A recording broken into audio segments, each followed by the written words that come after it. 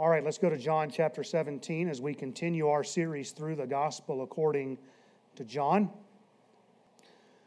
I'll read verses 6 through 10 this morning. John chapter 17, beginning in verse 6, the Bible says, I have manifested thy name unto the men which thou gavest me out of the world. Thine they were, and thou gavest them me, and they have kept thy word. Now they have known that all things whatsoever thou hast given me are of thee.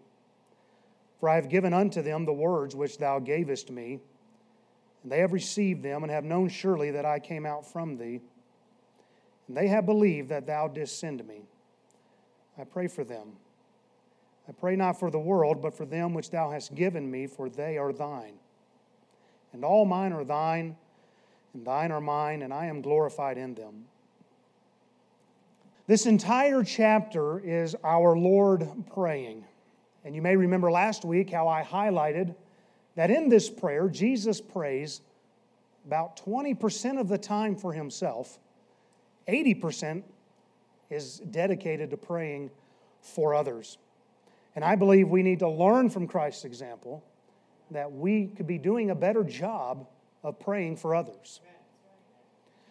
And I didn't get into this last week, but a way in which we can make our prayers less about ourselves and more about others is when we understand that praying is not so we can get man's will done in heaven, but it's that we might have God's will done upon the earth. In Luke 11:2, Jesus said unto them, When ye pray, say, Our Father which art in heaven, hallowed be thy name, thy kingdom come, thy will be done, as in heaven, so on earth.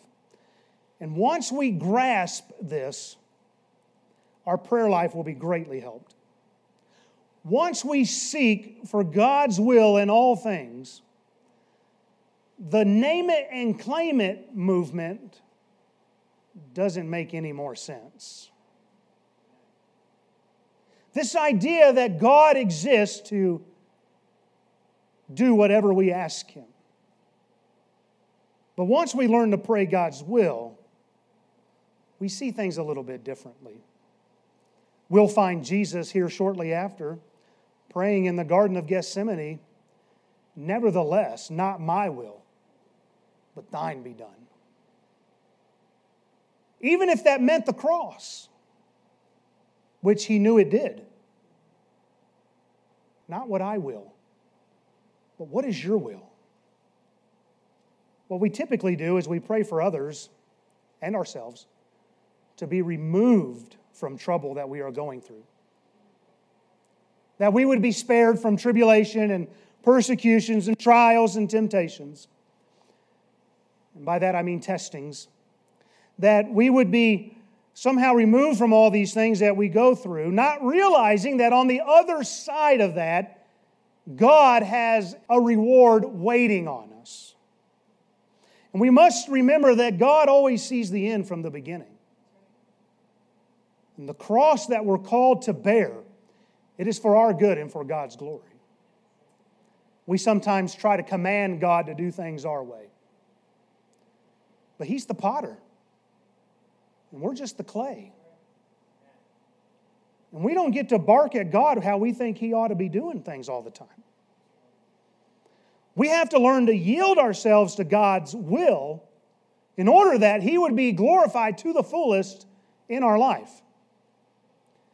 And just think about how arrogant we can be in our prayer life when we think we have the right to tell God what He should do and how He should do it. But what happens is people will yank a promise out of the Word of God and they'll smash it to the fridge. This is what I'm claiming. This is what I'm praying. And God, if you don't come through for me, I'm going to be upset. And if you don't do this or that, I'm not going to go to church anymore. I'm sure God's really scared by your threat. But we've seen it happen here. Similar situations. I've heard statements similar to this. I'm so mad at God, I'm not coming to church anymore.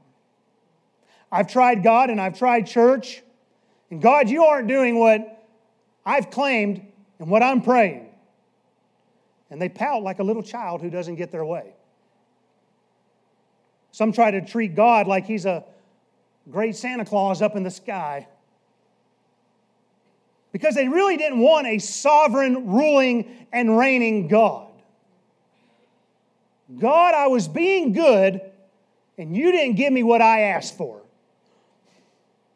What happens is they keep backing further and further away from God. They will withdraw from church.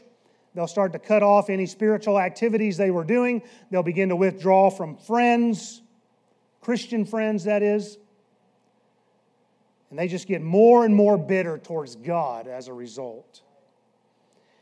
And it's like they think that if they can pitch a fit loud enough, that God will come running over to them and pat them on the head, give them their binky and their passy, and just pat them and rock them and say, I'm so sorry, my child. I'll try to do better next time.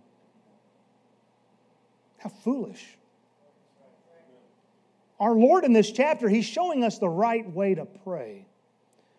When He does pray for Himself, He's praying, Lord, glorify Thou me, that I might glorify You.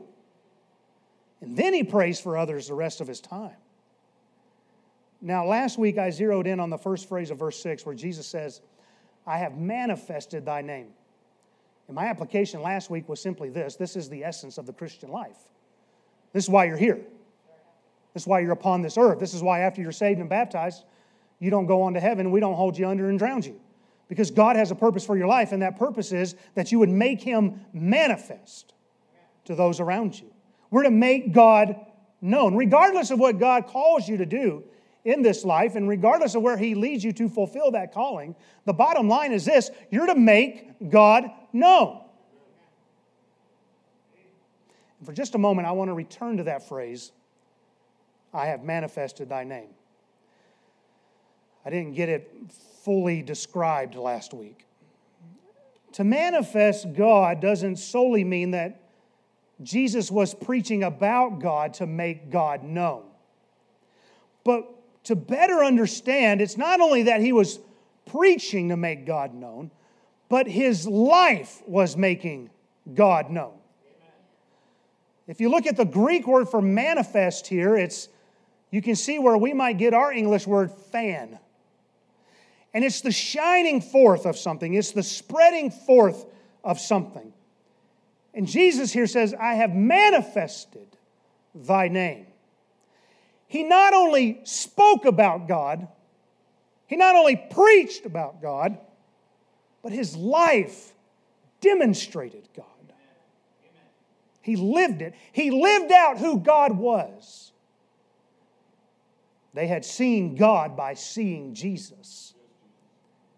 Remember in chapter 14 that Jesus said to Philip, He that has seen me hath seen the Father. It's one thing to speak of God, but it's another thing entirely to live your life where others see God. That's a great challenge. This was the problem with the religious Pharisees. They preached about God. They claimed that they knew God, but their actions did not show that they knew God. Their actions were not manifesting God's character. Paul wrote to Titus in Titus 1:16 that there are those who will profess that they know God, but in works they deny Him. This is the great problem today. We have many who are professing that they know God, but they do not manifest God in their lives. And the world is left with a view of Christianity that they must believe in a God who can't even change you. And so instead of running to Christians for the answer, they go running to this religion or that doctrine, seeking for what is my problem in life and why can't I change? We could even bring this down to the family level as we think about how effective we would be if we were manifesting God. Not just in our witnessing to others. What about in our homes? Dads, do your children see the nature of God in how you live? If they had to make a determination on the Heavenly Father based upon you, what would they conclude? I won't get into the details right now, but I can tell you I saw God in my dad. And it helped me tremendously to understand the adoption of sons. Moms, do your children hunger after the things of God because of your tenderness, because of your godliness, because of your love? Can they sense the Father's embrace when you embrace your children? Or parents, will your children grow up to say, I don't ever want anything to do with spiritual things. And as soon as I can, I'm getting out of this house and I'm never going back to church? Are you manifesting God's nature in your family? When Peter, James, and John were on the mountain with Jesus and Jesus was transfigured before them, Peter said, it's good for us to be here. Amen. Peter later recounted in 2 Peter 1:16 that they were eyewitnesses of His majesty, that they had realized that He had received honor and glory. Can members of your family, can your co-workers, can your friends, can your classmates look at you and observe your life and ask, where do you go to church? What makes you different? There's just something about you that makes me want to have what you have. Can you show me how to get to that mountaintop? Or would they ask, where did you say you go to church? So as not to attend, because they see no difference. Would they look for answers about life in a different area because of your contradictory life? And listen, if you want others to listen to you, then your life is going to have to manifest God. Because what some will do in their zeal is they will come down on people about some sinfulness. They'll come down on them about their lack of godliness. And they're not going to listen to you because you're not shining forth the presence of God. But when you're living right, you can point out sin and they'll listen. Because God is being manifested through you. Listen, I'm not saying they're going to agree with you necessarily, but they will listen. We can point to Moses as an example. Moses went up upon Mount Sinai to receive the law. He was in the presence of God. When he came down off that mountain, the Bible says that his face shined. It's a picture of how he was manifesting God's presence. And in that condition, though he needed to put a veil on his face because the people couldn't bear it, in that condition of having been in the presence of God, manifesting God's presence, he could come down off that mountain and he could tell a people who just earlier were worshiping a golden calf, were committing all kinds of iniquity. He could look at them and he could give them the law of God. He could give them the commandments and they would listen. You see, we want to give the commandments, but we give it harshly because we haven't been in the presence of God. We're not manifesting God. But when we've been in the presence of God and we have God shining upon us, now you can point out sin and you can give the weight of the law. And you can look at them and say, thou shalt have no other God beside me. And they can receive it. And what happened in the case of Israel is after Moses did that and he come down off the mountain and gave them the law, they brought an offering for the work of the tabernacle and they got to work. They were just earlier sinning. I'm afraid many times we give the law of God and the requirements in such a bad tone that people tune us out because our attitude reveals we have not been with God. These are those who will resent God's word and will reject you and your Pharisaical attitude. And if it's like this in your home, then your children will grow up rebelling. It's hard enough. If you're like this out and about, your friends will start leaving. If you're like this on the job, your employees will quit. Whatever the relationship is, it'll always backfire when you don't manifest God in the process. But when we manifest God properly, we can have similar results like that of verse 7. Look at that.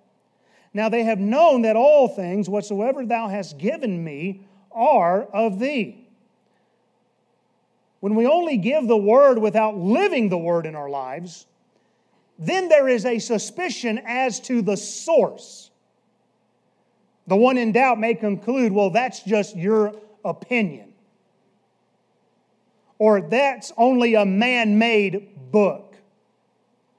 And they can draw these conclusions because there's no tangible proof to support your testimony. Is everybody okay that I'm calling you to a higher standard? Amen. And listen, I'm not talking about doctrines in general that they'll understand. What I'm talking about is, can they see in you that you are not ashamed of the gospel, for it is the power of God unto salvation, and they can look at your life and they can tell there is something different in your life. When we can put all this together, when we can have proof that backs up our claim, there will be those along the way who will conclude that all you have given me must be of the Father. And I can see it being worked out in your life. We're not always going to have a verse 7 experience, amen? But there will be some along the way that will say, you know what, it must be from God. So how are you doing at manifesting God to others? Can you preach Christ in such a way? Can you preach like Moses, where it is evident you've been with God? Does your life match your message? Now, we could stop there and have altar call, but I got one more point to make. With the time remaining, I want to draw your attention to the end of verse 6 and verse 8. Let me read those all together. Thine they were, and thou gavest them me. They have kept thy word. For I have given unto them the words which thou gavest me, and they have received them, and have known surely that I came out from thee, and they have believed that thou didst send me. Just real quick here, I want to make mention that God's love gift to man was Christ. Hallelujah. And then God's love gift to Christ is the believers. Let that sink in. Thine they were, and thou gavest them me. How precious must we be in the sight of God that He would give you as a gift to Christ. And how precious must Christ think we are that He would go to the cross. And I mention that because I hear so often, I don't know if God really loves me. Jesus, for the joy that was set before Him, endured the cross. What was the joy? It was us. It was being reunited back with the Father. Hallelujah. Now, I want you to notice how these men became Christ's gift. We see at the end of verse 6 that they kept God's word, and in verse 8 they had received His words, and at the end of verse 8 they believed it was God who sent Christ. Now, I'm thankful for the day and age in which I live, okay? But if we put ourselves back in that day, the first century, these men were living in the days that the prophets longed to see. I mean, it would have been an exciting time to live. These are exciting times. But that would have been an exciting time to live. Moses in the law spoke of Christ. The Psalms speak of Christ. The prophets foretold of Christ. And there was always a hopeful expectation with every generation that this might be the generation in which the Messiah arrives. We can identify with that because I believe we're thinking, man, I hope we're the generation that Christ comes back. Wouldn't that be wonderful? Cheat death. They were living in the days that the prophets had longed to see. They were the ones who got to witness the arrival of Christ. 1 Peter chapter 1, verses 10 through 12 say, of which salvation the prophets have inquired and searched diligently, who prophesied of the grace that should come unto you, searching what manner of time the Spirit of Christ, which was in them, did signify, when it testified beforehand the sufferings of Christ, and the glory that should follow, unto whom it was revealed that not unto themselves, but unto us they did minister. Unto us, the first century Christians, they did minister to the things which are now reported unto you. We saw Him. John would say at the beginning of 1 John, the word of life which we have seen and we have handled, we have heard and we've touched. They saw the Christ. The prophets had been looking, they'd been searching for all that they foretold that it would come to pass in their lifetime. They knew that He was the way, but they didn't get to physically see Him during their lifetime. But it was this generation of apostles who enjoyed the presence of Christ upon this earth. What a time that must have been. Jesus said in Matthew 13:17, for verily I say unto you, that many prophets and righteous men have desired to see those things which ye see, and have not seen them, and to hear those things which ye hear, and have not heard them. Man, Jesus said, look, you are blessed to be living in this day in which the Christ has arrived. What was it then that they had kept? What was it that they had received? What was it that they had believed? It was that this man, Jesus, was the Christ, the only begotten Son of God. They had faith that Jesus was sent from God to deliver them from their sins, to bring them eternal life. In John chapter 6, verses 67 through 69, then said Jesus unto the 12, will ye also go away? Then Simon Peter answered him, Lord, to whom shall we go? Thou hast the words of eternal life. And we believe and are sure that Thou art the Christ, the Son of the living God. In Matthew 16, verses 15 through 17, He saith unto them, but whom say ye that I am? And Simon Peter answered and said, Thou art the Christ, the Son of the living God. And Jesus answered and said unto him, blessed art thou, Simon Bar-Jonah, for flesh and blood have not revealed it unto thee, but my Father which is in heaven. The words these men kept was that Jesus was the Savior, which meant they understood they could not save themselves because they were sinners. They recognized that they had fallen short of the glory of God, and no amount of their self-righteousness could ever save them. Now, it's true at this point, they didn't quite understand all that this was going to entail in regards to Christ's suffering. But they understood enough to know that they were hell-deserving sinners in need of a Savior. Now, this Greek word for kept, it's a military term. It means to guard, like a military fortress. Cities at one time had an area they called the keep. It means to hold fast. They took all the evidence, as it were. They took all of that in, and they concluded Jesus was the Christ. And they held on to this truth. Now let me ask you, for those who are waiting on you to manifest God and you say you know Christ, would they be able to come to that conclusion? Would they be able to conclude by your life that Jesus is the Christ? Would they run to that? Jesus also said they received the words He gave to them, which means they accepted it. They got a hold of it. They seized it. Jesus said they believed that God had sent Him. To believe means they placed their faith in this. They placed their trust in this. They believed that He was God in the flesh. So they were gifted to Christ because they heard the message, they received it as truth, they believed that Jesus was the Christ, and they kept this truth, or they held it fast, nothing wavering. And understand that these men belonged to Christ not because they were worthy men, but because they understood that they were unworthy. that apart from Christ they were nothing.